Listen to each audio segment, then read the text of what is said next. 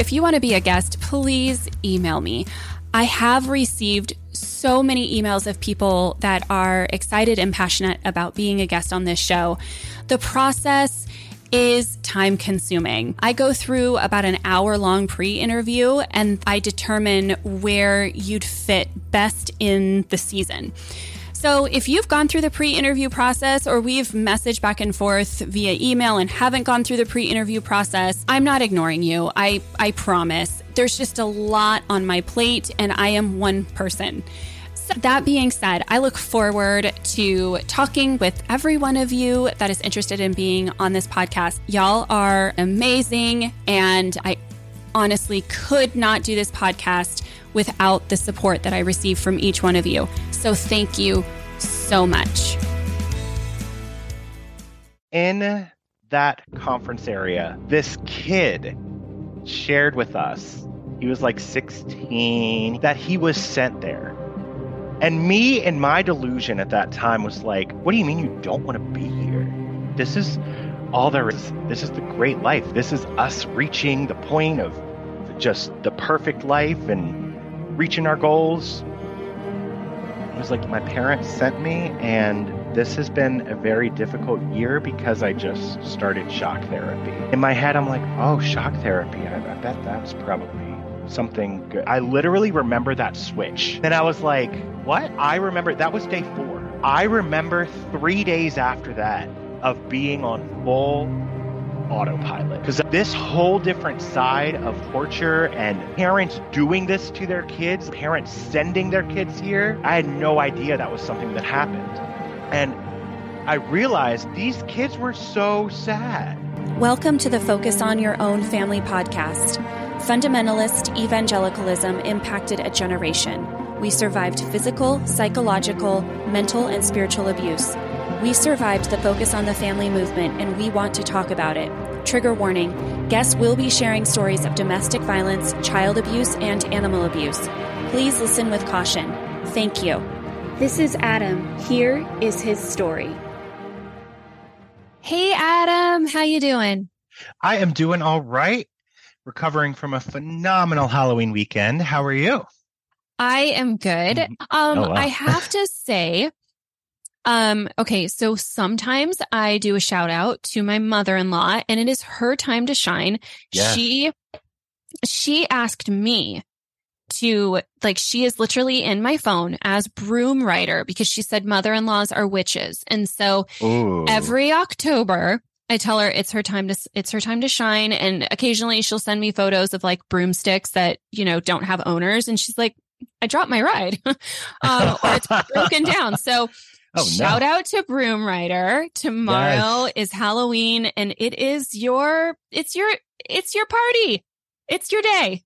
It's your day to take the ride wherever you want to go. Exactly. So if you hear somebody cackling, just flying over the house, it's not Santa. That's too early. It's Broom Rider. That's my mother-in-law. It's your mother-in-law. And she's fantastic. So, and she listens to the podcast. So anywho. I love that. Yes. Yeah. My mother-in-law. Yeah, she really is. She's really wonderful. All right. So we're going to dig in. Are you ready? I'm never ready, but yes, let's do it. Yeah. Yes. All right. So you're opening the doors of Love One Out. Tell me what you see when you walk in. So Love One Out was, I believe, in Williamsburg. It was at like this hotel conference center. Ooh, for those people that didn't listen to part 1, you should probably go back and listen to part 1. Love One Out is it's James Dobson, hence the name of the podcast, Focus on Your Own Family. James Dobson, I'm doing a crash course, wanted to dip his toes into conversion therapy because he saw the much grander profit that other organizations were getting from this. And so he dips his toes in it, creates Love One Out, which is a part of the Exodus International movement. And it is conversion therapy for the LGBTQIA plus and trans community.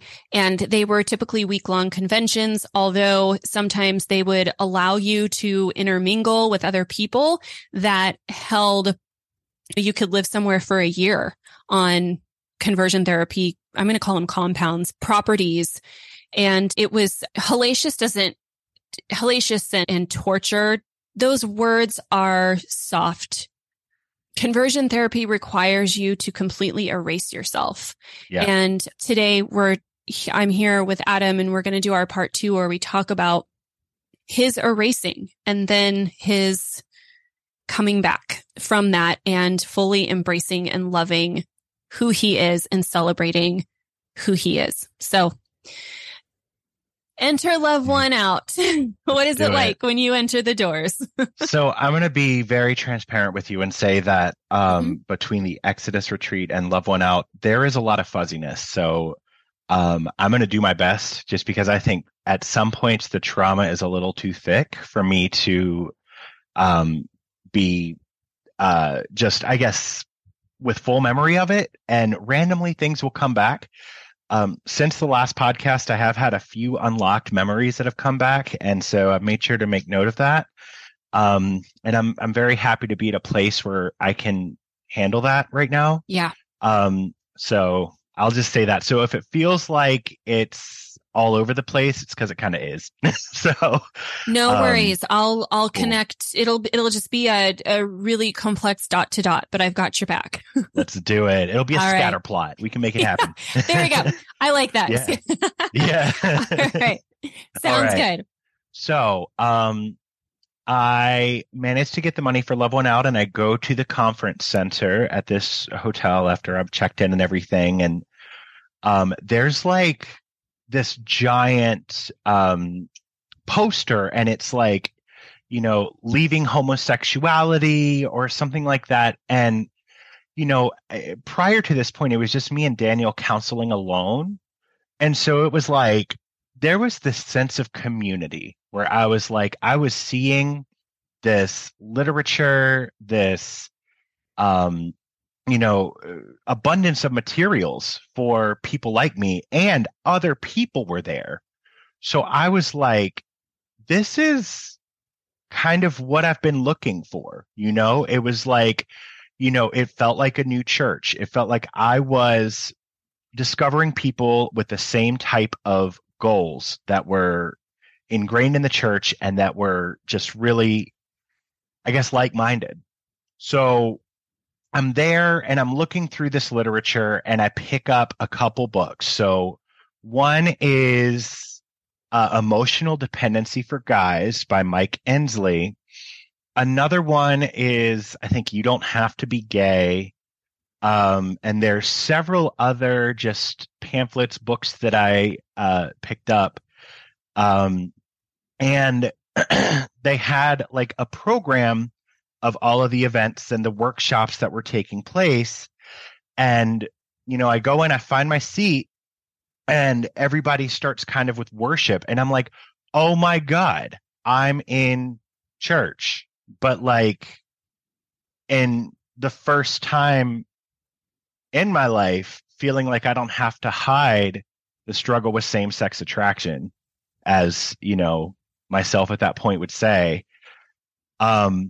And truthfully, that experience is why I believe these places are so dangerous, because the sense of false comfort and community that I was feeling was very pronounced, because prior to that point, it was just me and one man just kind of having these highly inappropriate conversations about sexuality. And now I'm surrounded by people who, to my knowledge, have experiences like mine.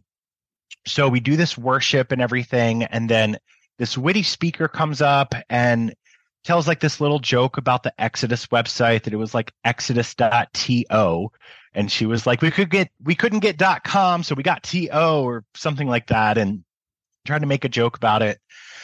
And then immediately goes from that to I'll never forget her asking this, because this was literally where I was so sold. She was like, how many of you have been told that being gay is a choice? And several folks raised their hand. And she was like, how many of you were told that you were born gay? And several folks raised their hand. I raised my hand on the choice question. And she goes, what if I told you it was neither? What if I told you it was because of how you were raised? And then she goes into the high level overview of the emotionally absent father and the overbearing mother for men. And I can't remember how. Yeah. Do you remember, did she have psychology credentials? Was she a PhD, or was she just like a biblical counselor? She was, I think, just like one of the coordinators. Awesome. But yeah. And notice how she disarmed you first. She chose to disarm you with humor, and also they disarmed you with worship. So they made it feel like this is safe. And then it's funny. They use the exact same model that pastors do inside of mega churches, which is worship, then something witty, and then you suck, basically. Right. Right. And so it just, she didn't have credentials, but there were guest speakers who were licensed therapists, licensed counselors that were using these credentials to support the type of treatment that Love One Out was promoting. So, what happened was this was a 3-day long retreat, and there were conferences all day. I mean, it was like 9 to 9, like worship, small group discussions. Like, it was a lot of information. And so me being just the star pupil that I was in school, like, I was like, oh my gosh, I am getting everything that I need, and was at that point bought in. One of the, oh, sorry, that did something. One of the groups was facilitated by Regent University, which was a college in Virginia, a very Christian college. And they drew these concentric circles, right? So small circle, medium-sized circle, big circle on the outside. And in the inner circle was the gay identity.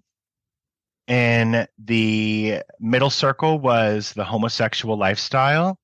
And on the outermost circle was same-sex attraction. What we had to do was figure out where we were in the circle and how we could pull ourselves away from the gay identity into like saying that we're heterosexual with same-sex attraction. And the whole thought process was, once you get to this point, you're in the outside of the circle, and that's where God can reach you, right? And that is one of the most triggering things, even though it's just 3 circles, because I took that so seriously in thinking about making life decisions during that year of which part of the circle does this put me in.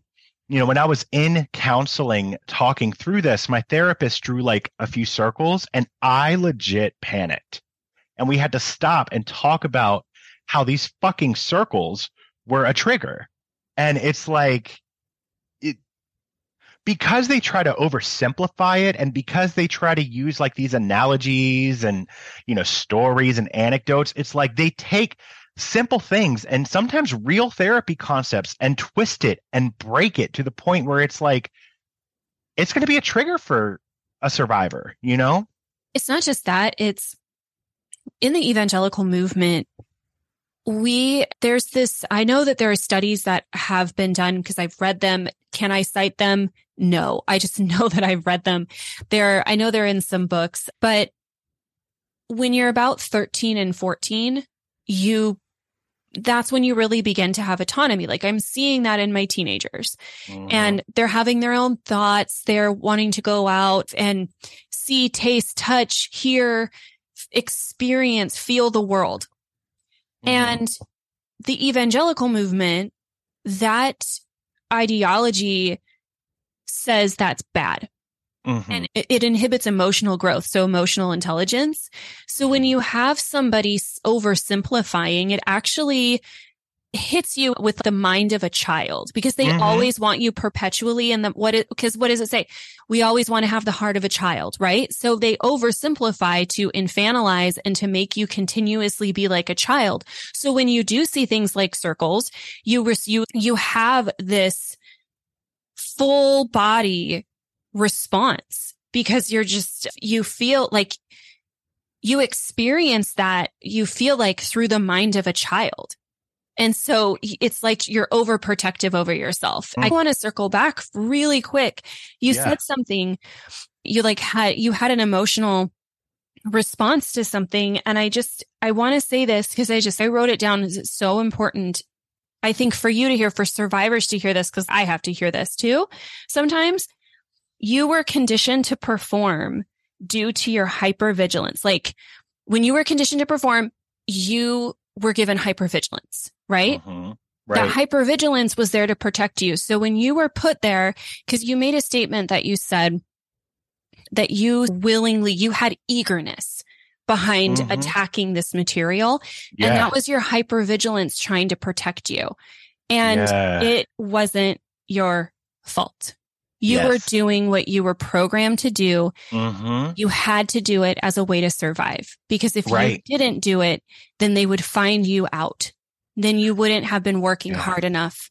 And that fear of being ostracized from a community, that it was already so shameful. And you were already like a castaway, like you were going to a castaway conference. You were what they would have said, the least of these, or whatever, however they would have explained it. You didn't want to fail out of that. That was the worst scenario that could possibly ever happen. That was exile. And you were doing exactly what your body and your brain were telling you to do. And there is nothing wrong with that. You survived. And anyway, so I'm sure you've heard that. I'm sure you've told yourself that, but I just wanted to be another affirming voice. It truly, it's not our fault. And, I used to really detach from this version of myself, but I think there is some value in having that type of hypervigilance in certain situations. But, it's very easy to be manipulated when you are at that lowest point in your life. I was still at that point, I think I was like 3 months off a suicide attempt. So I was very vulnerable. Yeah. And I was believing this material because what else was I going to do? So anyway, the circles. Yeah. So we're there in the circles and they give us like these wristbands for like basically accountability partners. It's like these ugly ass gray wristbands that we had to put. I wouldn't be caught dead with one of those currently. But it was like this ugly pale gray wristband. And I gave one to my friend and it was like I would call him anytime I had a sexual desire. And yeah, that was basically what they were promoting. So there's that. They also had they give us like little 15-minute windows in between the sessions. So like at one point I'm sitting down with this group that was called Hope for Wholeness and like we're outside. And I'm like just sitting with them because they're all around this one man in a rocking chair who I now know is McCrae Game. Just kind of like sharing stories and whatnot.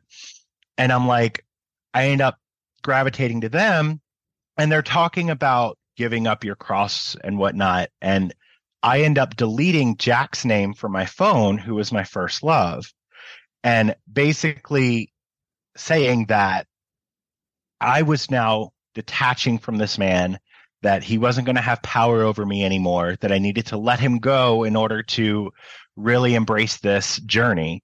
And so that happened. And I, at that time, felt like it was this huge moment where I was overcoming this love that I wouldn't call love at that time.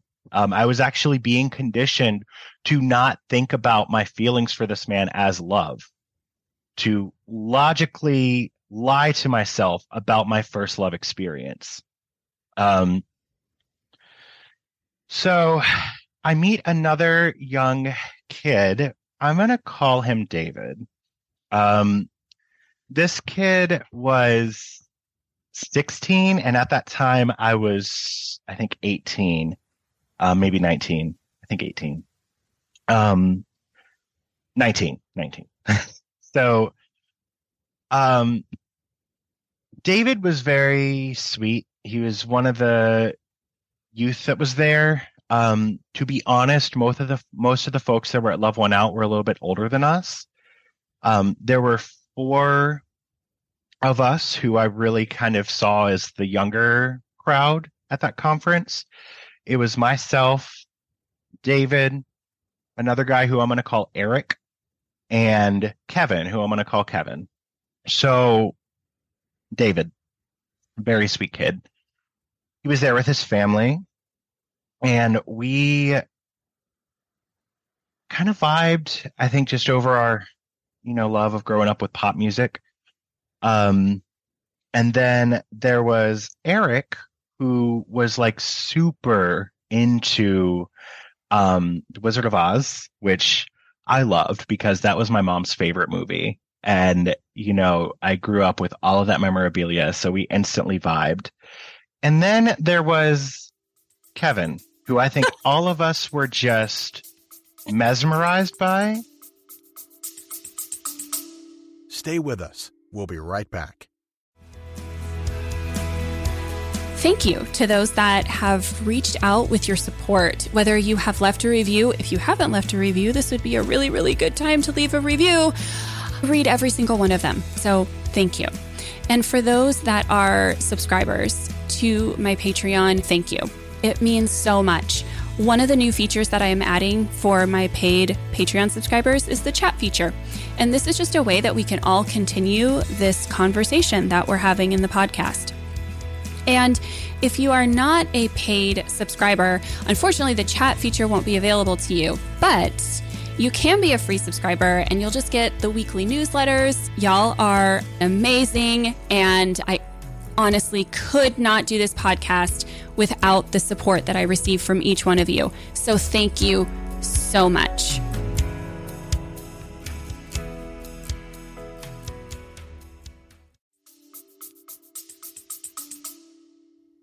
Sorry, it's your tone. And then there was Kevin. Yeah. Every villain of a story from here on out with Bible stuff needs to be. And then there was Kevin. And isn't that how it is, though? Isn't it like Kevin and Karen?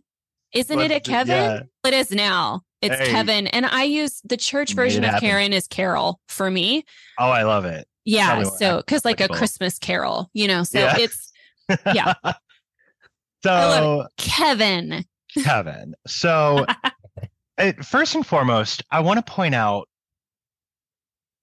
Kevin introduced me to a new word that I had never heard before, which is ex-gay.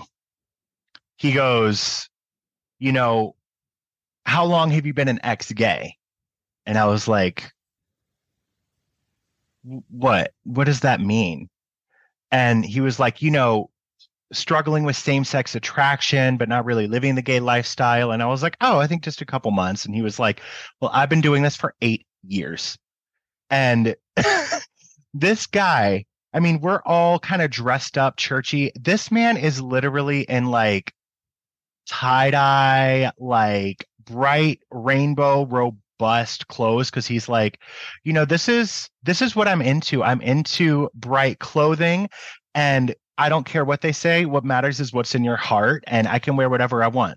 And I'm like, okay, you do you do you. So the more that we all kind of hung out, the more I started gravitating towards Kevin, because he had a lot of, air quotes, knowledge about what they were talking about at Love One Out. And so all of us exchanged numbers and AIM handles, because we were still in that era. So we all keep in touch. After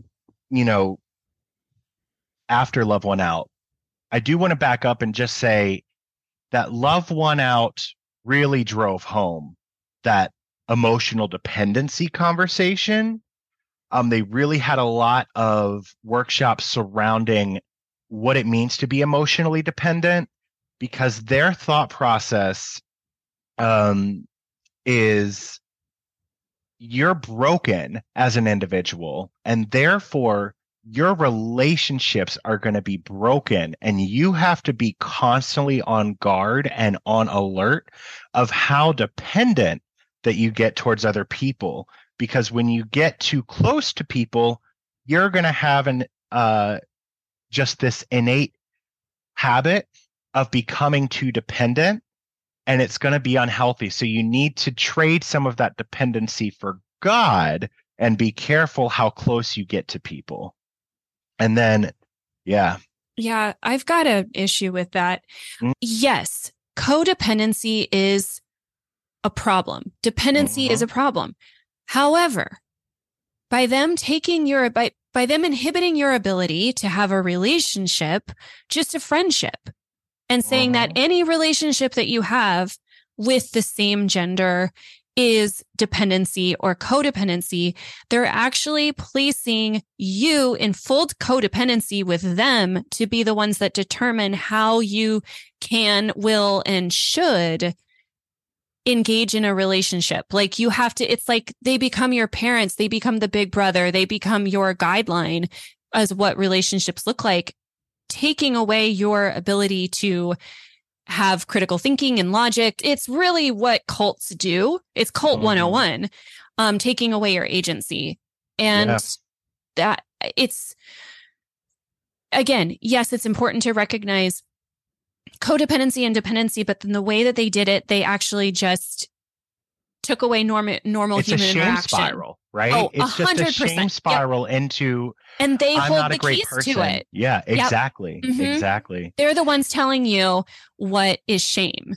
They're the ones holding the definition, and you constantly have to go up to them and ask for their approval and say, does this meet the definition of shame? I need to know. I need to know. Constantly guessing. Oh, that stuff takes years to get over. Yep, we're good at this point because fuck you, focus on the family. I dealt with this in therapy. We are golden here. Totally. You know? Yes. So truly, that workshop changed my life. And I used to say that it changed my life in a good way. And I mean, still to this day, it's changed my life to where there are still triggers from me thinking I'm emotionally dependent. And I have to really backtrack and say, I know where this voice is coming from. And I just have to allow myself space to exist in the moment so that I can understand where it's coming from, and know that it's okay. It is absolutely fine that I am in love with somebody. It is absolutely fine that I care deeply about a friend. There is nothing wrong with that. In fact, it's pretty normal, you know? So backtracking, the emotional dependency conversations were happening. There was also one where they were talking about kind of sharing trauma, and they call it emotional rape, that, you know, you have to be conscious of how much of yourself you're giving to someone else because they might not be ready to have you in that space, and that you're emotionally raping them and like basically equating it to actually, you know, committing an act of violence by, you know, trying to bond with people over this. So I'm sorry, you mean what pastors do on a regular basis, right? And how they inundate young children at the age of like tender age of 8. Hold on. I just got to go on a soapbox for a second. Do it. Considering that James Dobson has this whole true love waits thing where he's inundating little girls and they're having these purity balls where they're giving their heart to their dad and letting their dad be the one to hold their virginity. But like, no, that's not emotional. Nope, absolutely not. We're good. We're good. Okay, back. You know, it's all just foolishness. Let's be honest. It's all foolishness over there. You know, so lucky for me, there happened to be a Richmond group there by the name of Set Free Ministries, who Daniel decided that he wanted to contact to let them know that I was coming. So this woman by the name of Jeannie comes to introduce herself to me and says, "Hi, my name's Jeannie. I'm with Set Free. We're a local group where we can continue this work back home." And so I'm like, oh my gosh, how great is that? Let me go ahead and sign up for this. And I did. I got her information. I had to go through, I think it was like 2 or 3 individual quote unquote therapy sessions prior to actually attending their group therapy. So yeah, I think that's it about Love One Out. Just kind of leading into Set Free. Kevin and I exchanged information. Eric and I stayed in touch, and David and I stayed pretty close. It was all good relationships. Kevin started to become an accountability partner for me because I think he saw how serious I was about becoming an ex-gay. I mean, I even started adopting the language at that point in time after speaking with him. I now had like this new word. Up to that point, it was I struggle with same-sex attraction. Now it was I'm an ex-gay. So I come home from Love One Out and I start to attend Set Free Ministries, which is now called Set Free Richmond. I think it's still around, unfortunately, which is wild. But I'm going to be completely honest and let you know the memories of Set Free are very vague.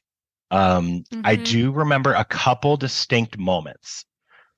So the first moment was there was this older man who was saying that he was struggling with same-sex attraction, lying in bed next to his wife, and that he every morning would go out to his window because he knew one of his neighbors would be outside jogging and that he could look at him and kind of, fulfill that desire that, and then go lay back and then he would go lie next to his wife, which is just heartbreaking. There was another video there was another moment in group therapy where they played this video where it started off saying like there is nothing more beautiful than women's breasts, and all these guys like were cheering and hollering.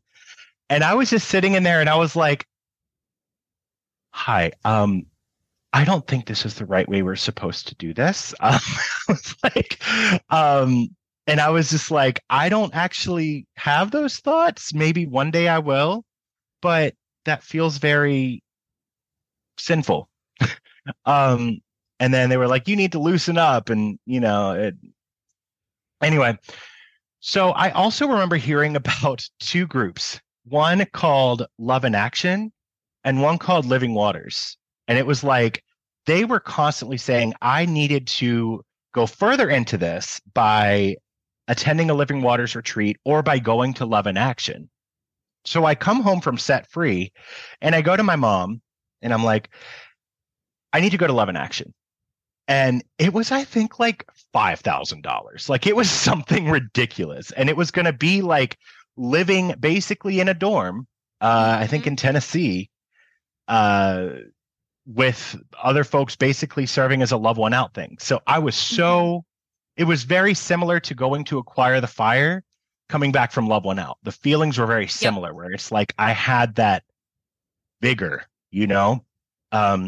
What did you refer to it as? I know what you're talking about, though. It's intoxicating. Those that participate in these church services come out of that and they inhibit your senses, right? So they have the lights are down. There's a lot of everything's flashy. They change the temperature in the room. There's smoke. There's so many things. And you come out of that, you actually come out in a state of euphoria. It's addictive. And you make life-altering decisions because you are primed. You've got that dopamine. You've got that adrenaline. You have this great experience. You're like, oh my gosh, I'm on that mountaintop, right? That mountaintop experience. And as evangelicals, we were all conditioned to be terrified of the valley. Yeah. You're going to go from mountaintop, then you're going to have a valley. I had a pastor that used to say, you're either coming into something or coming out of something. And I'm like, that is the most terrifying experience. Like, oh my gosh, that means that if I'm having a good day, I guarantee you tomorrow's going to be really bad because I can't just have a steady life. God's not going to give me that. And I digress because we want to go into the relationship with your mom and advocacy work. So I'm going to shut my mouth. No, you're fine. You're fine. So I go and I ask to go to Love in Action. And so my parents had seen a little bit of a shift since I had come back from Love One Out. You know, when you go somewhere and you learn that your whole struggle, your whole life, and again, learn is in quotes, but you learn that that whole struggle, your whole life is not your fault anymore, that it's because you had an overbearing mother and an emotionally absent father. What happened was I had all of this inner shame, and it was weighing me down basically my whole life. And now suddenly I have rechanneled that energy away from myself and turned it into blame towards my parents. And basically told my mom, you know, you were so overbearing to me. You made me gay. I am going through this because of what you did, you know, like, and I wrote my dad like this letter where it was like, you know, you made me feel like I had to fall in love with the man because I never had this masculine love from you. And it's okay though, because my heavenly father is going to take it from here. Like, it was a pretty vicious letter. And I was truly adopting this mind frame of being an ex-gay. So when my parents saw how much Love One Out cost, they were like, absolutely not. And I was mad at them. I was genuinely mad at my parents at that point in time for not sending me away to Love in Action. Like, if I could go back in time and say something to my younger self at that time, I would make myself say thank you for that, because, you know, I was basically coming to the all-you-can-eat buffet, basically saying, can I have seconds? Can I have thirds? Can I have fourths? You know, how many times can I come back? I want it all, you know? And I was bought in at that point. Kevin invited me down to his home in North Carolina for us to just talk and vibe as two ex-gays. And Kevin introduced me to something that he called the cuddle ministry. Yeah, that face about says it all. That's about right. Yeah. So Kevin tells me. So, I'm sorry. There's just like. Right. Like, yeah. Like, do go on. Yeah. It truly is wild at this point. So Kevin tells me that the best thing that two men can do to overcome same-sex attraction is to cuddle. With the same gender? Men. The cuddle ministry, yeah. What? Yeah. So I need so much information on this. Yeah. Now, I'm gonna research it, because like we could talk about this for 5 hours, no less, and probably much more than that. So I'm writing it down. Yeah, and different groups from different stories that people have shared have had a similar variance of this, where it's like there's physical touch with another man to like basically avert yourself. So that the goal was cuddle and enjoy the affection, but to translate that affection from sexual to platonic. So basically to avert yourself from your own orientation while being in physical contact with somebody else. Yeah, but purity culture says that we can't do that. Yeah. So I'm not going to lie. That fucked up my head leaving North Carolina, because it was like we would cuddle, and if I felt too overwhelmed with attraction, we would stop. and then cuddle again. Wow. Go on. Yeah. So, and that was like his ministry to me. He was like, I share this ministry with other people because I feel like it's, such a great way to heal and to embrace, just masculine affection without it being sexual. And really, it's like this friendly packaged version of aversion therapy, right? And after that, I think I started to unravel. Mm-hmm. So I went to Eric, the Wizard of Oz friend, and said that I felt that he was becoming too emotionally dependent to me, that he was calling me too much and I needed to separate myself from him to grow closer to God. I started really wanting to reach Kevin's level, right? To say, I am going to be on this level. I'm not going to be this person that he's going to look down on as this up and coming ex-gay. I'm going to become a leader. I'm going to become, the missionary. I'm going to become one of these people on stage who has a wife and kids and is the example. And around that time, Exodus International announced that in Asheville, North Carolina, they were doing a Freedom Conference, which was a 7-day event. And so I go to this Freedom Conference. My parents had raised enough money for it because it was much less expensive. I think it was like $1,800 or something like that.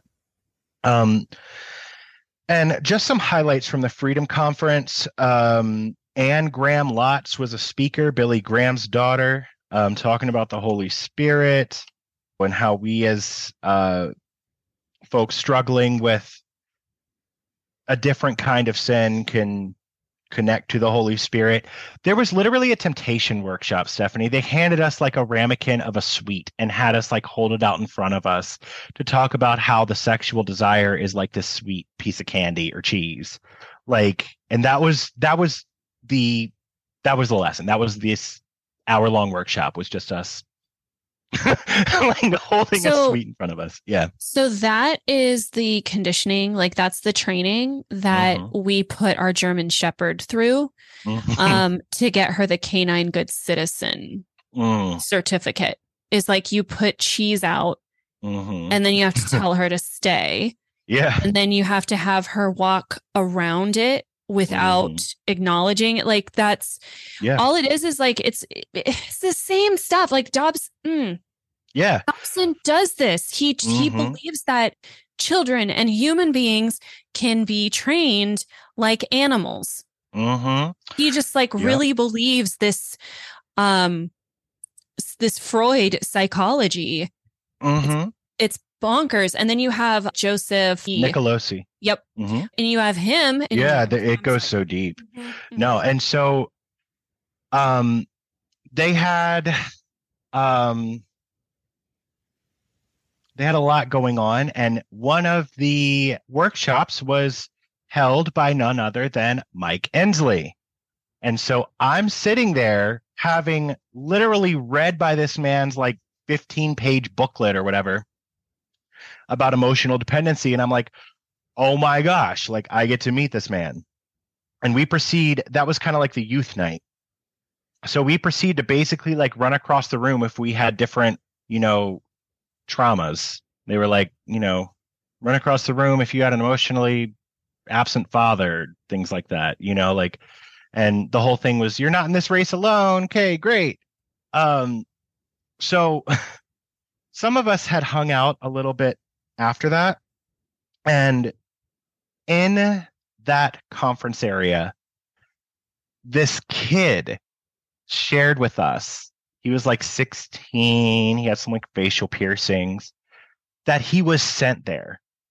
And me and my delusion at that time was what do you mean you don't want to be here?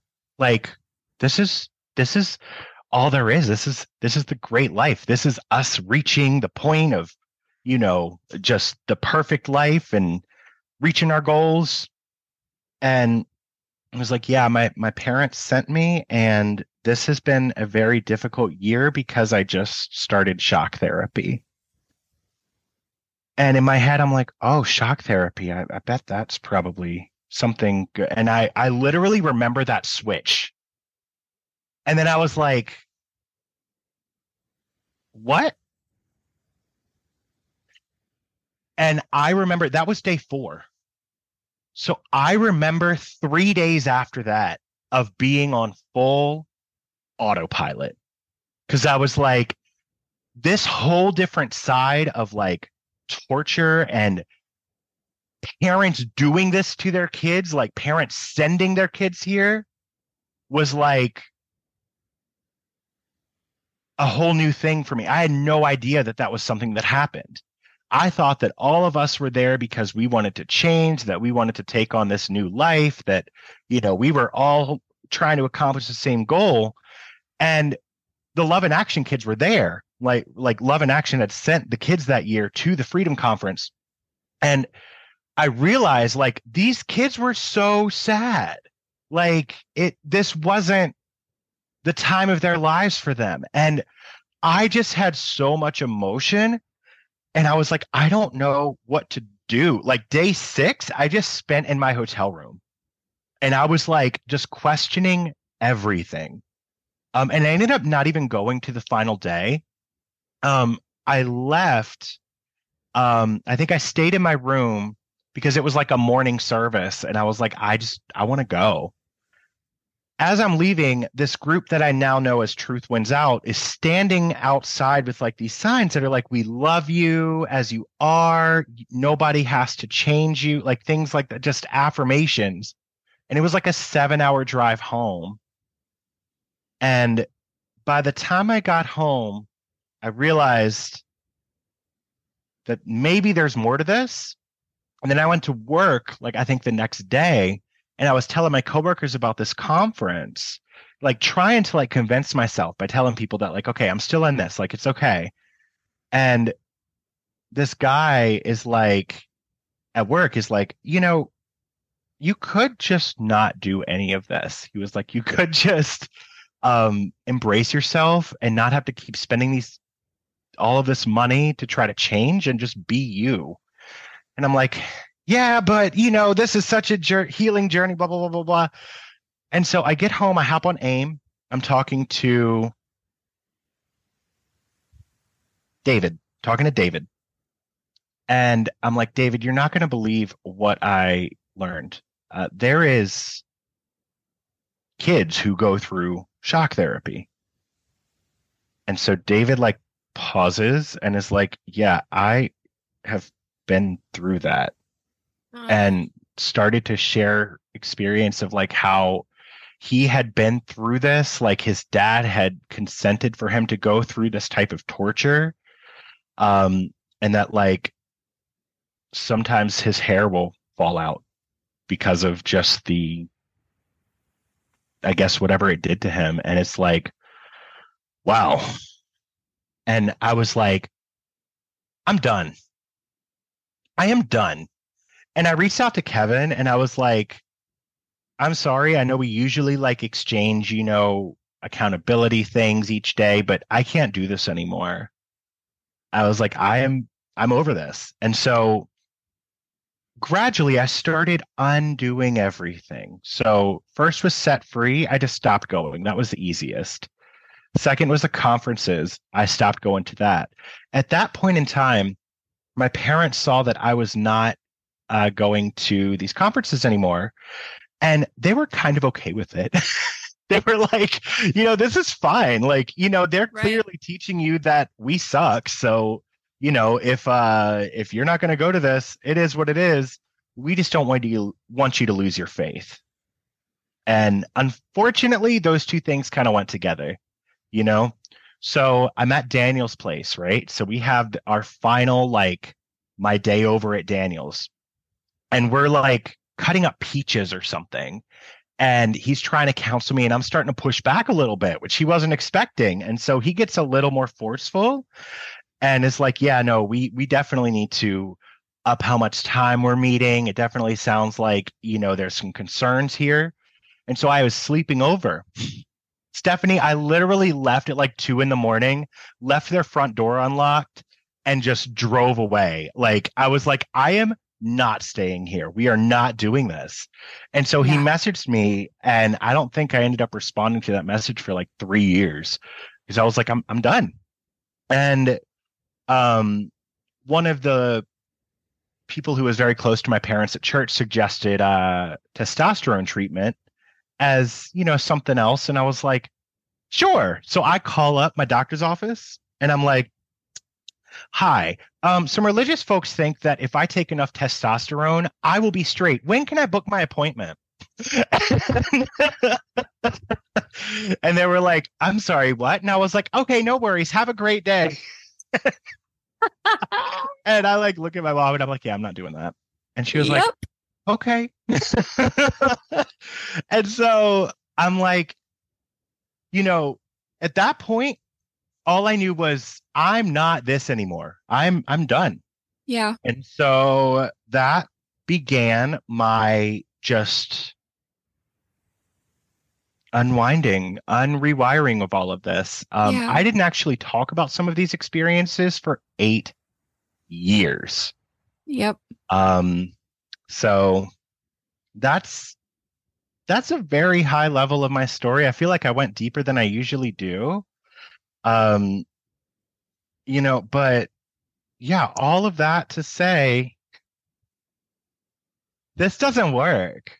Like, this is such a lie. Conversion therapy is such a lie. And my mom is actually the first to tell people, that this thing is just garbage. We've really healed our relationship since then. She's become like this fierce advocate and ally, and I'm so all about it. I love it. Yeah. So I ended up going to therapy about this, about just going through conversion therapy, which I think is very important. If you've been through something as traumatic as conversion therapy, the first step is to get help, right? Yeah.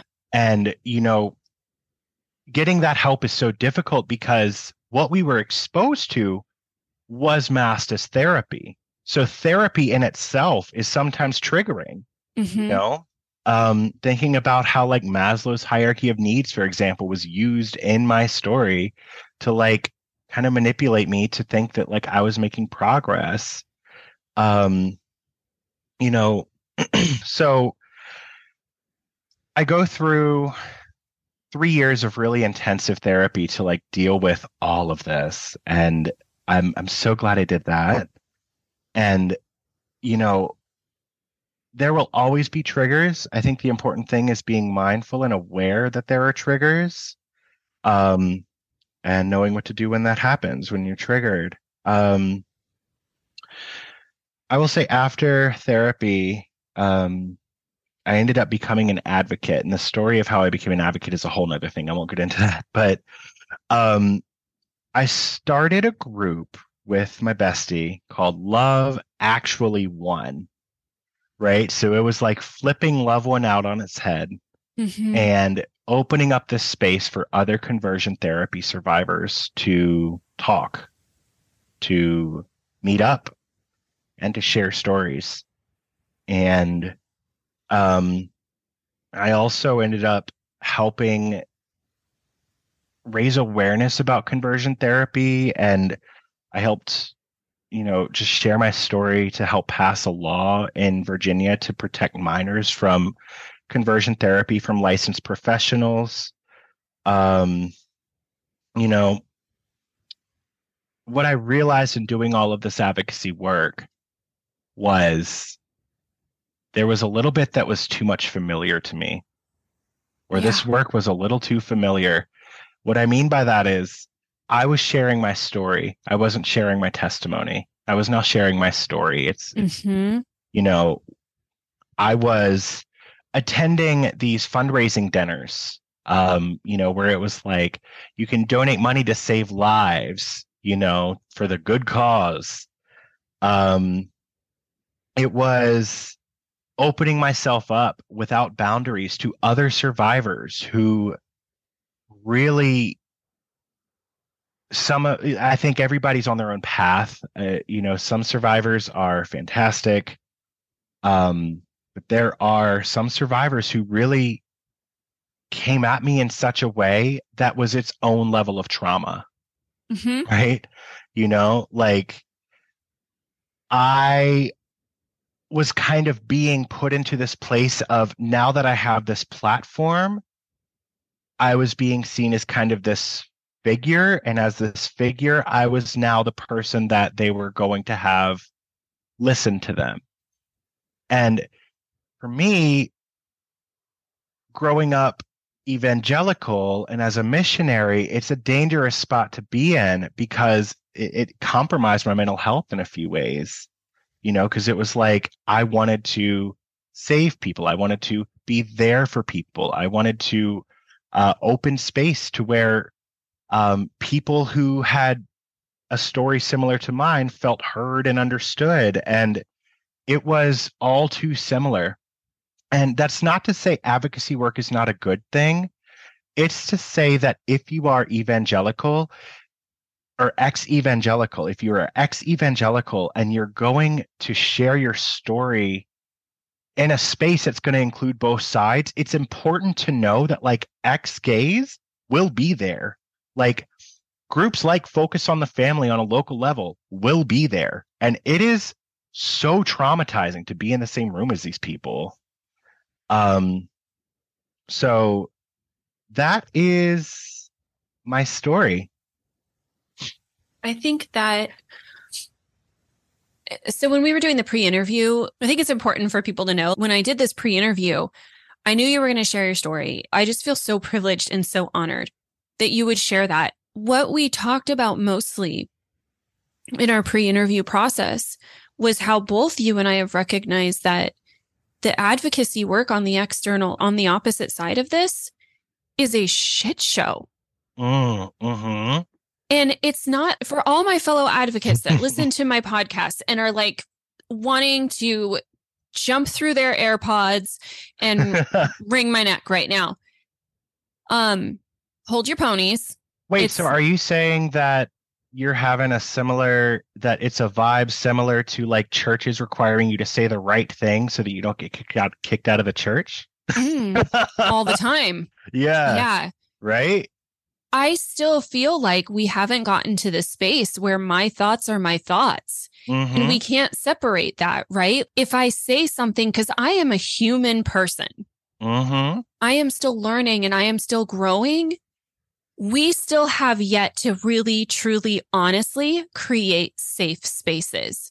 Yes. Judgmental free safe spaces. Mm-hmm. That if I say something, we recognize, oh, I was raised in a cult. Therefore, I am not going to formulate this sentence in the way that might make another advocacy group proud, in a way that like, girl, like we need to just have that space for one another, because we sure as heck didn't have that space in the evangelical movement. Like we were all covered by grace, but that only that arm of grace only extended for those that wielded power and control over people.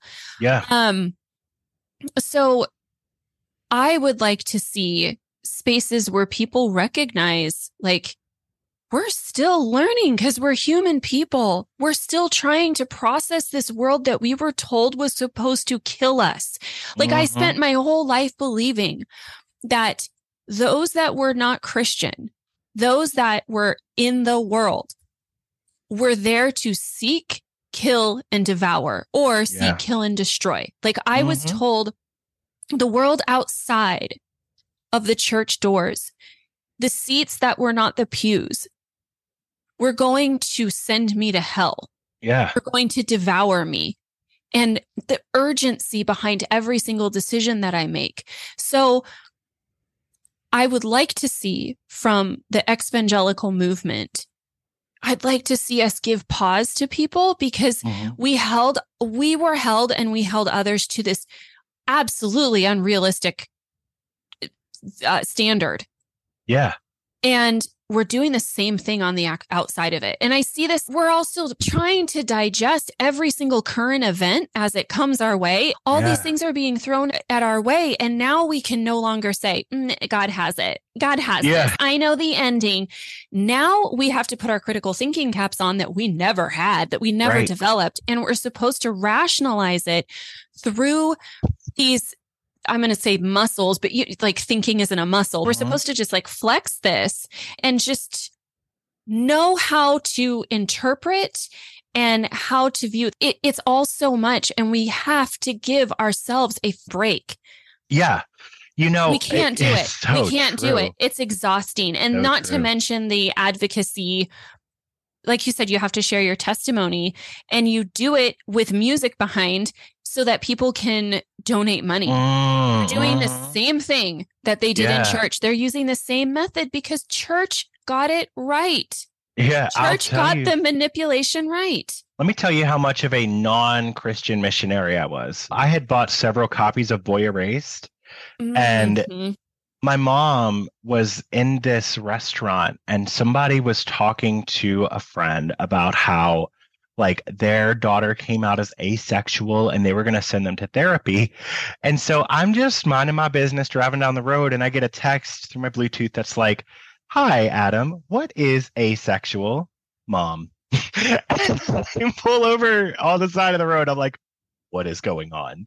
So she shares with me where she is, and I end up going in to this restaurant, and I drop a book off at this person's table. Like I go in, I drop a book off at their table of Boy Erased, a copy of Boy Erased at their table.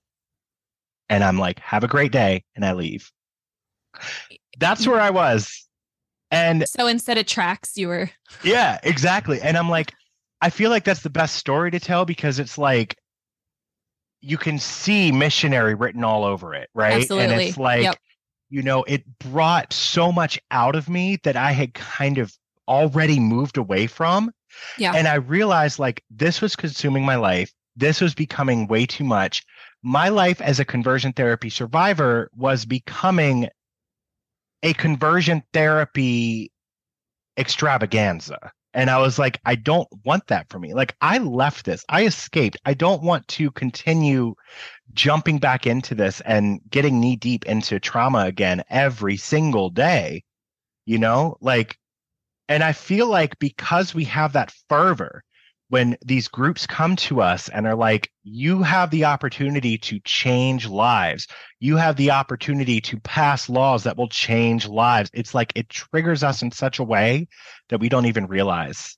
Because what we were told in the evangelical movement is you have the opportunity to save people from the very depths of hell. And yes, I get it. Like, but what people don't understand is when you escape an insular, high control religious environment, or high control, like however you want to say it, a cult, which it is, it, for some people, they feel called to advocacy work and they're great at it.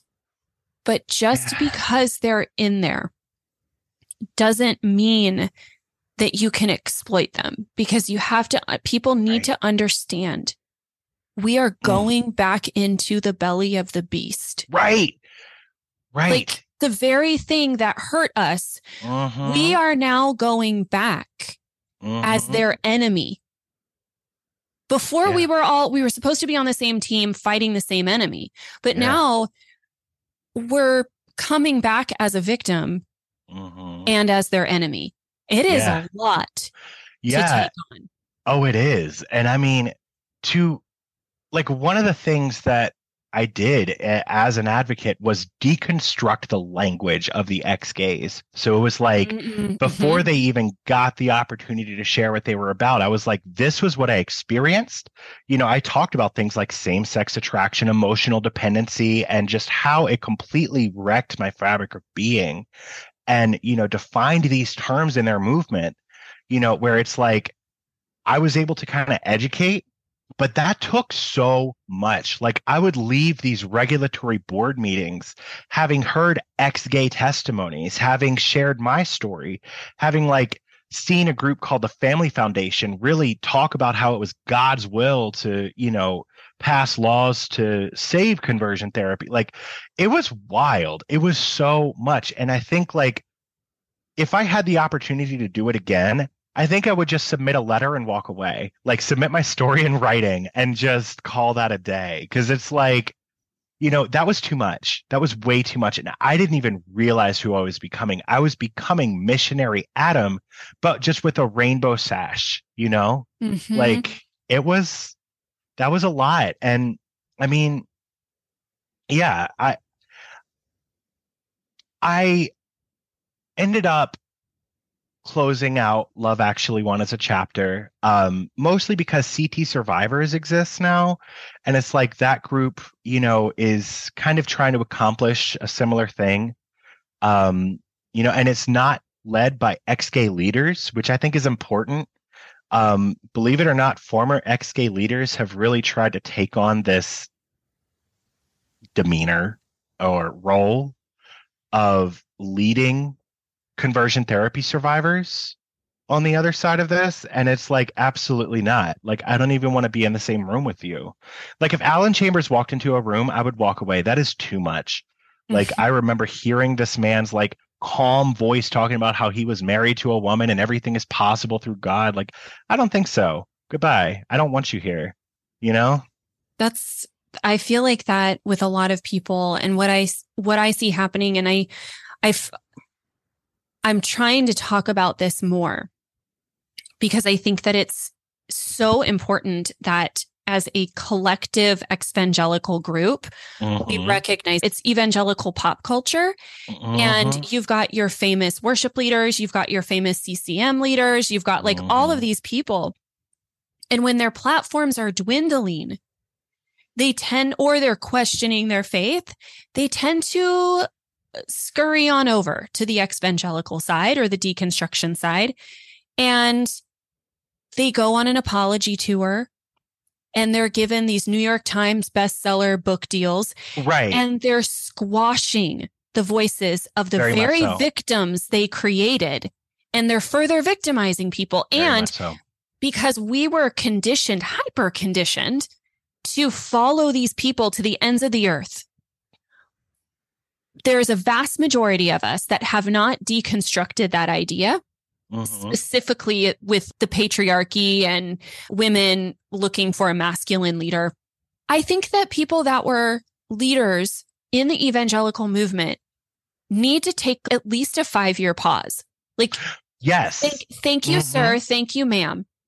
But right now, it is time for the victims that you created to talk. And if you can't stand that, then I suggest you get off social media and you stop Googling, because we have every right to. Now is our time. We are going to heal loudly together.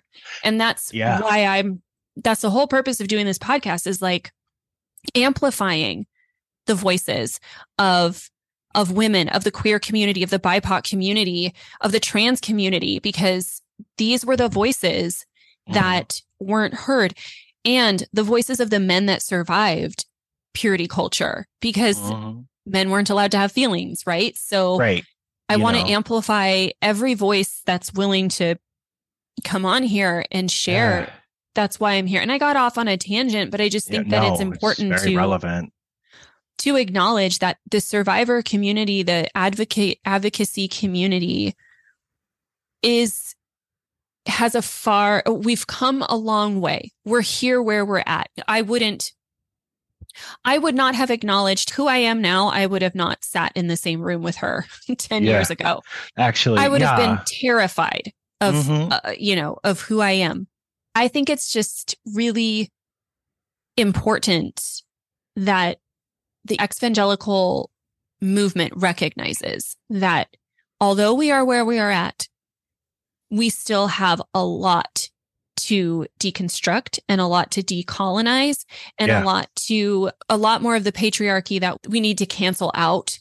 There aren't rules And I think that's one of the problems is we've pulled those rules that we had when we were in the evangelical movement. We've pulled those and we've tried to adopt those into or like create some sort of hybrid rules. And we're silencing people. People are afraid to speak out.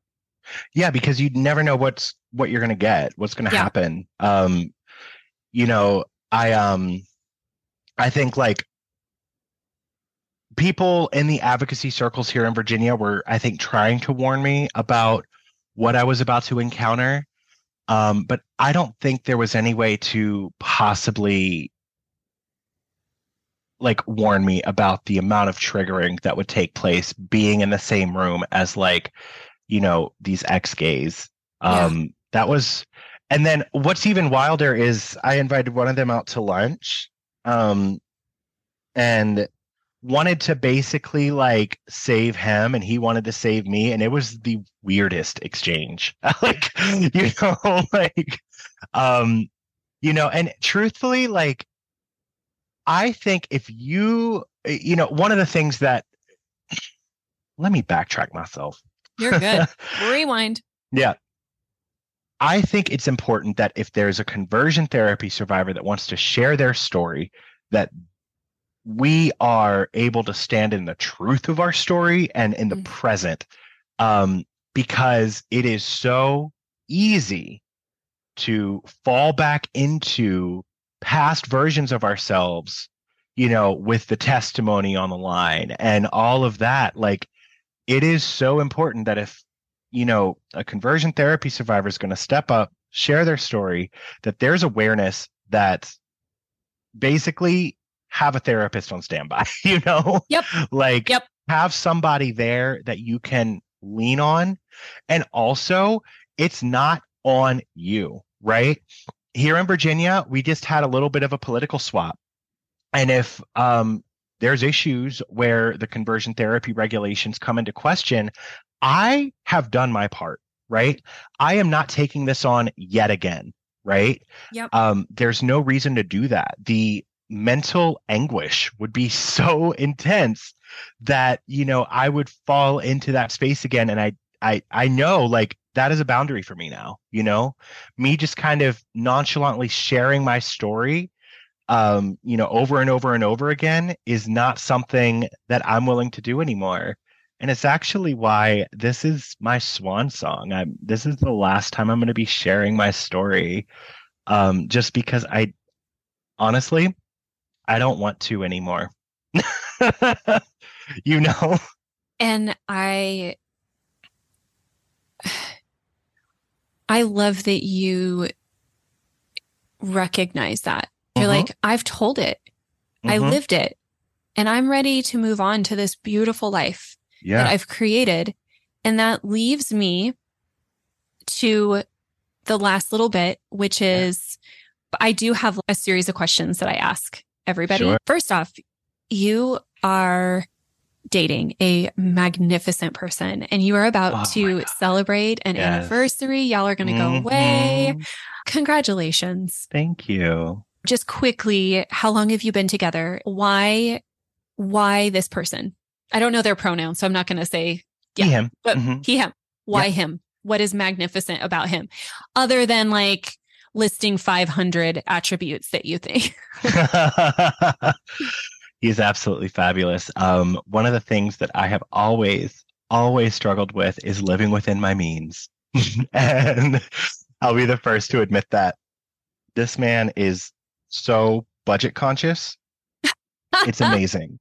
You know, I had fallen for him just more and more each date.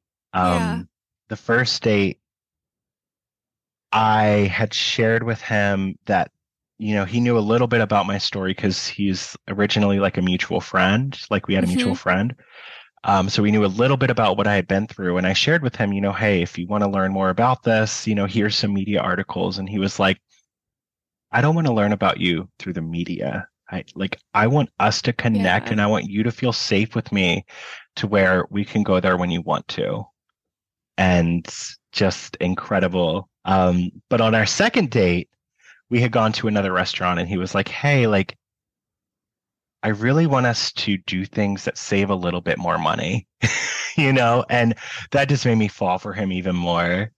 And then finally, we went on something in Richmond called the Tacky Lights Tour, which is like a whole bunch of Christmas lights, and you drive around and you see all these crazy festive houses. Yeah. Like, I mean, they're like, if you've ever been to anything like this, like you tune your radio to Totally. Yep. station. Yep. We have and the something music nearby goes, like that. Yep. Yeah.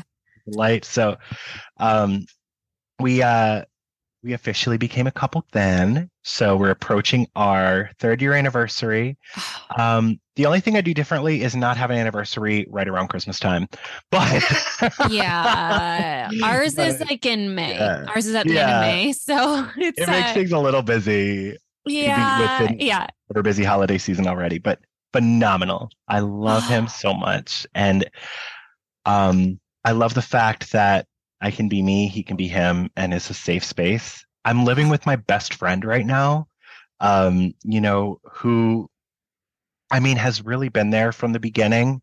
Mm-hmm. When I opened up about my story for the first time, like we were at a friend's party. I think I was like 25, and I'm just sobbing, opening up about this stuff. And she really, encouraged me to start talking to a therapist and really get some help to, really move on to live my best life. I'm capable of love. And I think that's important to say. I mean, one of the things that actually happened was me remembering falling in love with my first love. And that was actually a very triggering experience because that was like undone in conversion therapy, like feeling love. And so I'm capable of love and I'm capable of being loved. And these are things that I say proudly that I know it takes a lot to say that, Yep. And to be at a point where I can say that and believe it, it's magical. So I remember something that my dad would tell me growing up is no matter what your hair color is, no matter how many tattoos you have, no matter how many piercings you have, no matter what your clothes are, as long as you love Jesus, we're proud of you. No, and God. I think about that, and not all the time, and not even really from time to time, but when I hear things like this, the length that we had to go to perform for love is excruciating. And I am so proud of us. I'm so proud of you. I'm proud of me that we've learned that we are worthy of love regardless. Like, I don't need to have a religious affiliation to earn the love of my parents. That's on them. I don't need to work to earn love. If you have to earn love, that's not love. And I don't have to continue using my story to impact other people's lives. Yes. To move on to my best self. Yep. Bingo. Yep. Like, it's okay if your sun sets on advocacy. And you know what, Adam, maybe that'll come back in 20 years. Maybe it won't. And I love that. Like, in order for us to move forward, we have to leave behind this need to live both simultaneously in the past and the future. Yeah. We have to be able to embrace the moment, the here and now, the people that are in our lives, the things that are in front of us. Like, there's so much grounding work that has to be done. And I love that. Like, you're just embracing you for who you are today and knowing that you can stand firm, that you are somebody that is worthy of love. You are a lovable person. You are kind, Thank you. You're welcome. Thank you. As are you. Thank you. So at the very beginning, you talked about a giant poster that said leaving homosexuality. And that was in, like, as soon as you walked into the Love One Out conference. Mentally taking that poster down and ripping it to shreds, right? Yes. If you could hang a poster, a banner over your life right now, what would it say? That's a great question. First and foremost, I just want to share that there is a survivor out there who wrote an album for us conversion therapy survivors. His name's Justin Utley, and the title of the album is Scars. And I will say, when I am dealing with it, when I feel triggered, his album is something that I go to just because I know, like, I can belt this out and, you know, sing a song that really connects to those traumas.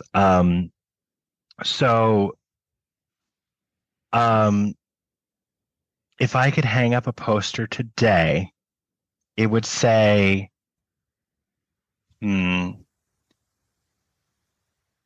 I got really big into slogans with advocacy, so I got to think this hard.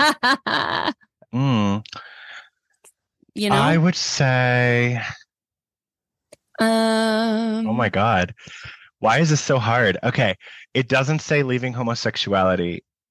What it says is, okay.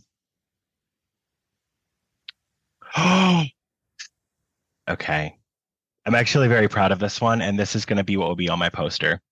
The first letter of identity is I. Okay.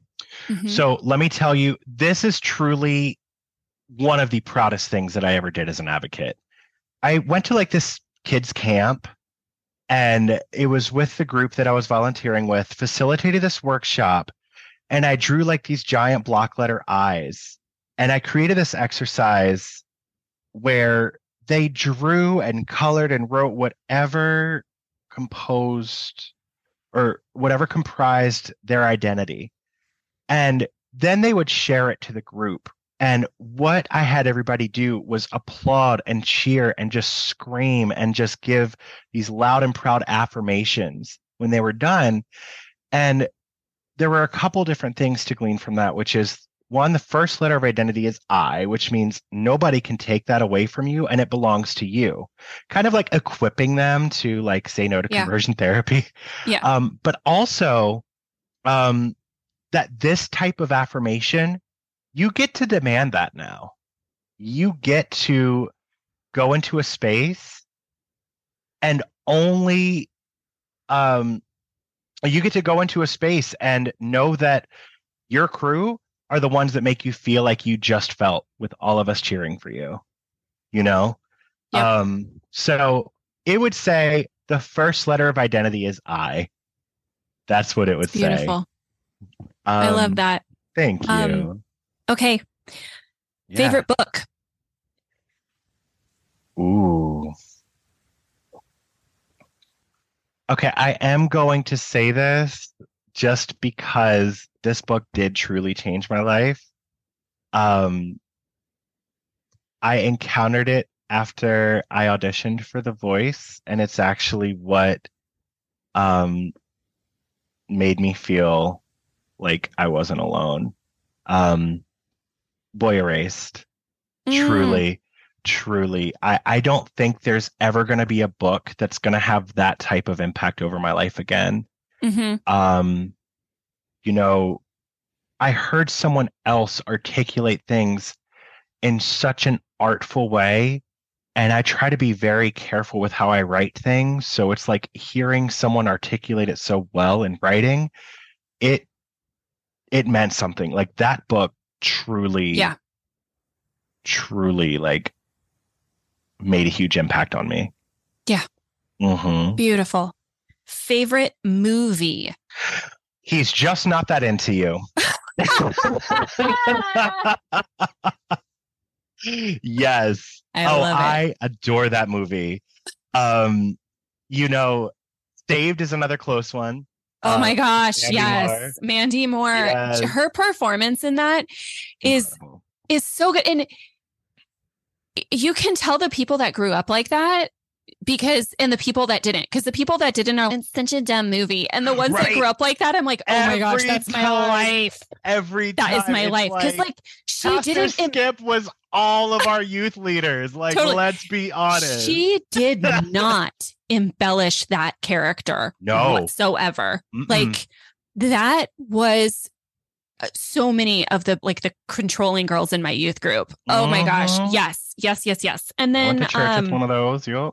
Everybody went to church with one of those. And if they say they didn't, then they were. Then they were that person. They were that person. They were Mandy Moore. Exactly. Favorite song, either over time or like overall or currently. Now, I am a singer, so that is like asking me to pick a favorite child. So all I can say is what I like now. My all-time favorite song. Although I think I do sort of have an all-time favorite song. But So I already referenced Hey Whatever by Westlife in the first part of this. That has definitely been my all-time favorite song forever. I do want to pick a different one though. If it's your all-time favorite, then that's my fun. Like, favorite. I love that. Yeah. Hey Whatever by Westlife is absolutely I love it. There's not a song that I'm gonna ever vibe with as strong as that one. So I love that. Yeah. Well, Adam. Yes. You are lovely. You were lovely. And thank you for holding this space. You have been incredible. Thank you so much for listening. Please make sure that you are kind to yourself and to others. If you are interested in supporting this show, please click the link at the bottom to my Patreon. These shows take a lot of time and resources, and any support is appreciated. If you are interested in being a guest, please email the show at focusonyourownfamilypodcast@gmail.com. Inside of the show notes, you will find the links to mine and the guests' socials. Please give us a follow. We look forward to talking with you and connecting with you.